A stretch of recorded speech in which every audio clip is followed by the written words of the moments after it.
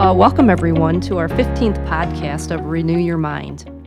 With us today is Senior Pastor Paul Gruenberg and our youth and family pastor, Jordan Chambers, and myself, Dana Hall, as the moderator.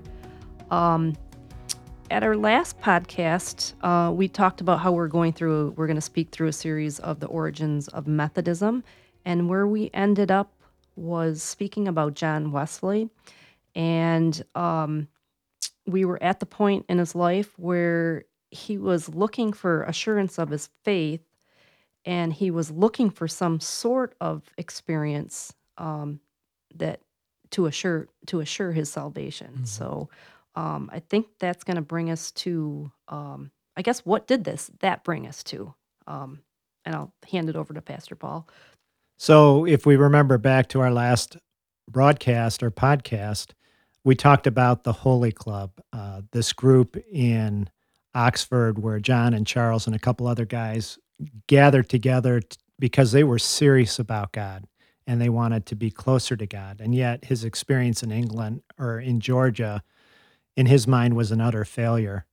And in the midst of that, he experienced doubt about his salvation. And meeting the Moravians talked about there being an assurance of salvation, but it would be some type of experience that he would have that would assure him of his salvation. And so he was going to a group on Aldersgate, and that group began reading from, of all things, Luther's Introduction to Romans. And as the reading took place, there was a passage, and I don't recall what the passage, but John Wesley said, "I felt my heart strangely warmed." And he saw that as the experience he needed to have to reassure him of his salvation. And it changed his life. It moved him from someone who doubted to someone who is assured. Mm-hmm. And you know what that looks like. You see your children and you want them to try something. Maybe it's baseball. You can stand in the box, or maybe you're playing catch. Just put your mitt out there. You can catch it, and the ball comes and the child shies away from it, and they've got no assurance that they can even catch the ball, let alone throw it or bat the ball. Mm-hmm. And as they become more assured of it, they become more confident in themselves. And so Wesley became more confident in himself.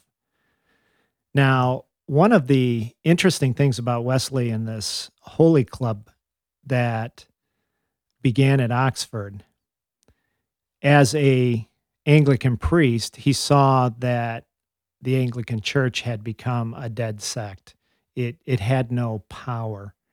And he wanted to begin to bring renewal to the Anglican Church. And one of the things he did was form classes. Jordan, what are classes? They're groups of groups of about 10 or 12 or somewhere around that kind of a film number of people that were designed to educate each other. Usually there was a leader, but the group was really designed to use each other as a stepladder to increase in faith. So there would be some personal things you discuss. There'd be scripture that you go through, and again, a lot of the discussion happened about parts of your life before you came to the meeting. Mm-hmm. I have outside my office a list of the rules that, a list of the questions that the Holy Club used, and I think there's like 22 of them. And they have these really deep and personal questions like, does your dress, and this is guys asking each other back then, does your dress glorify God today? How has your prayer life impacted you this week? Really interesting, deep questions that demand more than just a yes or a no response. Right. And so these classes, they would help you grow in faith, help you dedicate your personal time to devotion of God, and help you study God's word and develop it in your own life. And that was really a big step back then, when a lot of your church life was supposed to be private. Mm-hmm. You know, it was very encouraged, especially in the Anglican Church. It was very encouraged that you come to church, you participate, you go home. And um, that's not the concept of the classes. That was the exact opposite. They said, you know, your home life should be just as worshipful and more churchy than Sundays even, you know. Mm-hmm. So has anything changed? I mean, culture has changed a lot, and there's still this demand that, you know, keep your faith to yourself. Yeah. That's still present today. There's been moments of revival throughout history between then, but I think as a generic culture, that presence still remains. That there's a lot of people that don't want to hear it, and they're okay with you being religious or whatever, but don't bring that to me. I don't want to hear it. I don't want, you know, Right. those kind of things. Right. So they would rather you live your life privately. You know, I have an atheist friend that I've talked to, and he's mentioned, you know, one of the big reasons why he's against children learning religious things in school is because that's stuff that belongs at home. That Mm. doesn't belong in public. And I'm like, well, actually, Yeah. that's How do you learn about it the then? exact opposite of what I think. That belongs everywhere, and more so in public, according to Christ. So, Mm-hmm. but yeah, no. Back to classes. Classes were designed for groups of people. No matter who you were, you could come to this group as a Christian and grow. That Mhm. was really the Right. big emphasis. Right.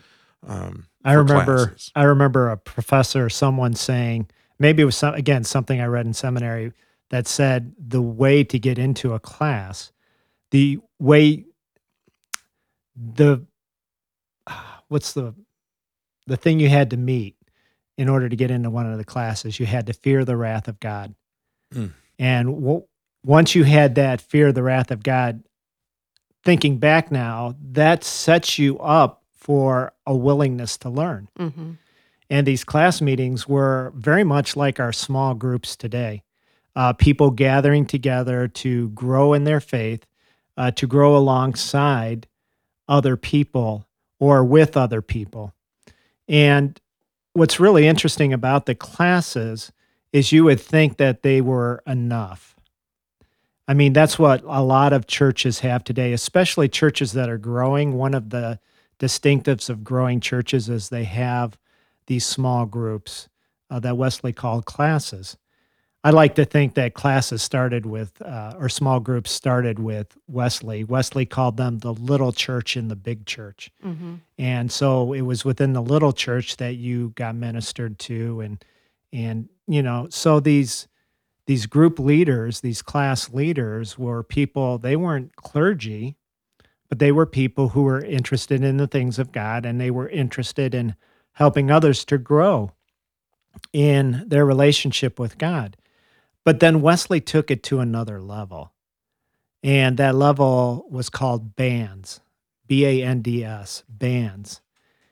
And I think some of the questions that Jordan referenced to the classes were even more distinctive in the bands. The first question that you would ask, and these were smaller groups, and they were either made up of men or made up of women. You didn't have mixed genders in any of the groups, and usually 4, maybe 5 people in a band. And the first question they would ask each other is, how is it with your soul? And so this was going to what I would say the next level of commitment to God in having people ask the very intimate questions. Where have you sinned this week?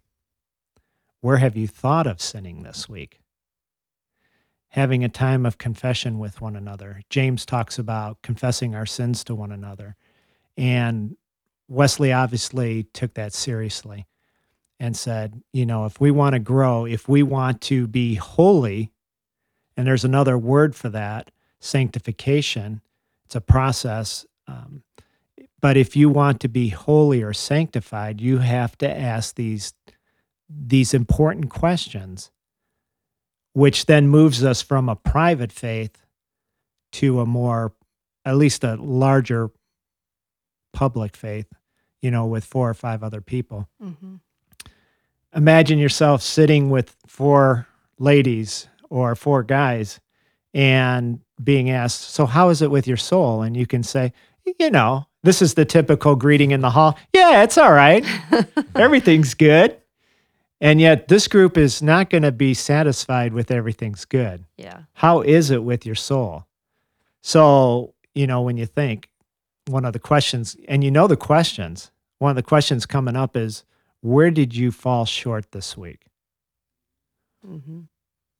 Yeah, and an honest answer has to include something, because I highly doubt that there's a whole lot of people that can make it a week without falling short. If you're honest and you're willing to be honest in front of other people, then you Right. have to say something, because Yeah. you can't just be like, no, I was perfect this week. Yeah, that's why when David Watson talked about the bands, I was intrigued, because you can't really say, "Oh yeah, it's great," because I mean, you can't be perfect, cannot be perfect. Yeah. So, yeah, and to say out loud where you sinned or where you thought about sinning, that pretty much bears your soul. So, When I was growing up, we were, as teenagers, we were taught this concept. Mhm. Only we weren't taught to do it in groups. We were taught to do it with one other person, and especially someone who was older than you, if possible. And we called them accountability partners. Mhm. And there was a verse in Proverbs that was heavily referenced that says, "Iron sharpeneth iron, so another man's countenance, sharpens another." And the concept is, we were often reminded of this picture of iron sharpening iron. You take a knife and you sharpen it against another piece of metal, and there's sparks flying, there's heat growing, Mhm. and yet Mhm. there is a process of precision and sharpening. Mhm. And so it's not always comfortable. It's often heated. There's sparks that fly, and yet the overall process grows you, makes you better, makes you sharper, makes you better at what you're supposed to do, if you will. Mhm. Mhm. And honestly, in my experience, if you find the right person or the right people to be accountability partners with, you don't have a problem telling them the Mhm. things that you did wrong. You sometimes you even wish they were there in the moment so you could So you talk could to tell them them, right yeah. there. Right. Yeah. Right. It's a healthy relationship if it's built properly to have for Christians. And I think that I personally, it's not really discussed in scripture, but I personally believe that this is a type of relationship the disciples had Right. with each other and with Christ. That they would go to each other. They would talk. I know Paul and Peter. They had certain things that they built up each other on, and then Paul called them out, and they weren't Mhm. afraid to do that, even though they were the big wigs. Mhm. Right. You Right. know. It's amazing when I think back after I had made a more adult commitment to Christ, maybe my Aldersgate, where I knew that I was committing everything that I had, my present and my future, to Christ. And after that happened, there were 3 other guys. 2 would be roommates. One was a friend from where I had come uh, from high school, who moved down into the area, and we would have a Bible study. But it was just the 4 of us. And one of the most interesting things, especially for me, who is not new, but who is now committed to be with 3 other guys and to talk about, I think our first study was on Philippians, and to just go through a booklet and to talk about the questions that were already there. But it was the other conversations that we had that weren't, Bible study questions Mhm. that would sharpen us. I saw these guys growing in their relationship with God, and I wanted to be there. Uh, I think 2 of the guys one guy was way down the road from me. I mean, he had just loved God and had been serving God for years and years and years. And here I am feeling like a kid in diapers, just learning to walk and wanting to be more in tune with where they were with Christ. Mm-hmm. And so when I think about our church or today's environment, what do you think might be the things or the barriers that keep us from becoming a part of a class, a larger class study group where we're growing in Christ, we're learning about what the Bible has to say? And then what are the barriers to becoming a part of a band, a smaller group where it's much more intimate, where I think Jordan used the best word, accountability, where you Mm-hmm. can have some accountability in your relationship with Christ. What do you think some of the barriers are that people encounter to being in a class or then be in a band? I think, like a lot of people, I think will use the word time commitment. Mm-hmm. I think that's what most people use today. And be it good or bad, we're all busy. Mm-hmm. So that's the first thing that comes to my mind. Yeah, time commitment. Mm-hmm. Yeah, I can see raising kids. I mean, I was there. We were toting some kids around playing hockey and doing some other things so that they could grow. Um, so time commitment certainly can be a barrier. Jordan, anything come to mind for you? I think as we've grown in technology over the last few decades, especially, we as a people have gotten very standoffish and less personal. Mm, And I think that that has resulted in a much more individual mindset. hmm I think people today have a harder time coming together, talking to new people. Um, there's more intimidation, there's more pressure against you to be in a group where you don't know everybody and what's going to happen, what you're going to talk about, and those kinds of things. I think that's really developed a lot, and I think that's intimidation can be a pretty big factor. If someone says we're going to have a Bible study group and we're going to do it on the book of whatever, and you don't know who's going to be in it, hmm you haven't read Mm-hmm. that book very much, you're going to feel, oh, I'm not really qualified, I don't know anybody there, Mm-hmm. I don't Right, know if I want to right. go. That's very common.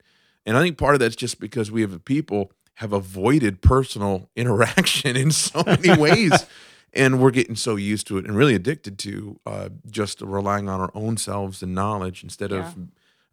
instead of grouping up and talking to people and meeting new people hmm and doing new Yeah. things. I would agree with that. And YouTube nowadays, and there's a Right Now Media, which is like a Netflix of Bible studies. You can go to those and you can learn, but you don't have to do it with anyone. You see people walking around or people looking at their phone like they're watching something. They could be doing a Bible study. You'd never know it though. Mm-hmm. And they would sense in themselves, "Hey, I'm growing in Christ. Why do I need to be a part of a group?" Mhm. But the reality is that I think iron sharpens iron concept is so important that Jesus intended with the disciples to give us a model on how we can grow in our faith. Mhm. And then, even within the 12 disciples, there were uh, maybe either 3 or 4 smaller groups. Andrew, Peter, James, and John were considered the inner group. And I'm guessing that those 2 sets of brothers had some really downright important conversations either before or after Christ rose from the dead. What are we going to do? And all of a sudden they're forced into, there's some accountability with each other. Christ is gone, Mm-hmm. although they have the Holy Spirit now, and they have to be accountable to someone. And in a church, we all want the pastor to be in our group or someone who's quote unquote educated or qualified. But the reality is, again, going back to Wesley's example, the classes had leaders who were not clergy people, but were people who were interested in helping others to grow in their relationship with Christ. Mm-hmm. Mhm. And I guess to close out, after David Watson was here for the first night, a couple came up to me and said, "Hey, we're interested in doing that kind of class leader type of thing. We don't necessarily feel like we could facilitate the group, but we could certainly host it, and our heart's desire is that other people would grow." And on that note too, but also to go back to what Dana said about being busy. One aspect of John Wesley, we talk a lot, especially in Methodism, talk a lot about the positives of John Wesley, but there was actually one glaring negative aspect of his life, and that was his marriage. His wife and him had a terrible relationship, mostly due to his lack of commitment to his personal relationship with his wife and his great commitment to those outside of his marriage. Right. He was a great minister, great evangelist. He taught, he served, he would walk through streets serving people on the street, but he was rarely at home with his wife, and that hurt her. And Paul talks about this a little bit in 1 Corinthians, that if you are married, you're not going to be able to do as much that you maybe want to in ministry because you've got some new responsibilities now, and you need to take care of those things. And so when we talk about small groups and families and things like that, it is important that we cater to marriages and families and build them up, not tear them down. Ministry is excellent. Ministry is needed, but not at the cost of our relationships with them, especially our most intimate. And especially when you talk about accountability, you and your spouse should be the most accountable people to each other than anyone else. And if you don't have that relationship, it's going to be really hard to fulfill that in other people. And it's almost cheating if you do. Right.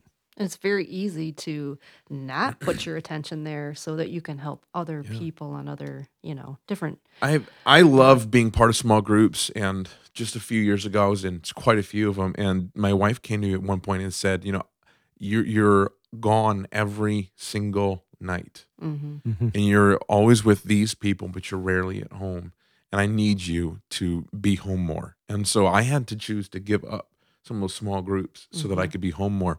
And I loved being a part of them. They were healthy for me. But, it can be very easy, especially once you get into the positive nature of learning and being a part of this. And you get kudos when you're learning. Yeah. People It just feels pat you on the good. back. Yeah. Hey, you're really doing some great stuff for the church. Yeah. Yeah. How's your wife doing?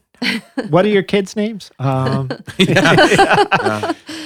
part of it is we have to be committed to at least one group of people at some level. Yeah. If we're going Sure. to experience some type of growth in our life. And, again, that's one of those moments in your life where you have to make a decision. And then you work it out with the family, how that's going to look. And so. And make sure everyone in the family gets to participate. If you are in 5 small groups and your wife is in none, that's a pretty imbalanced, non-healthy situation.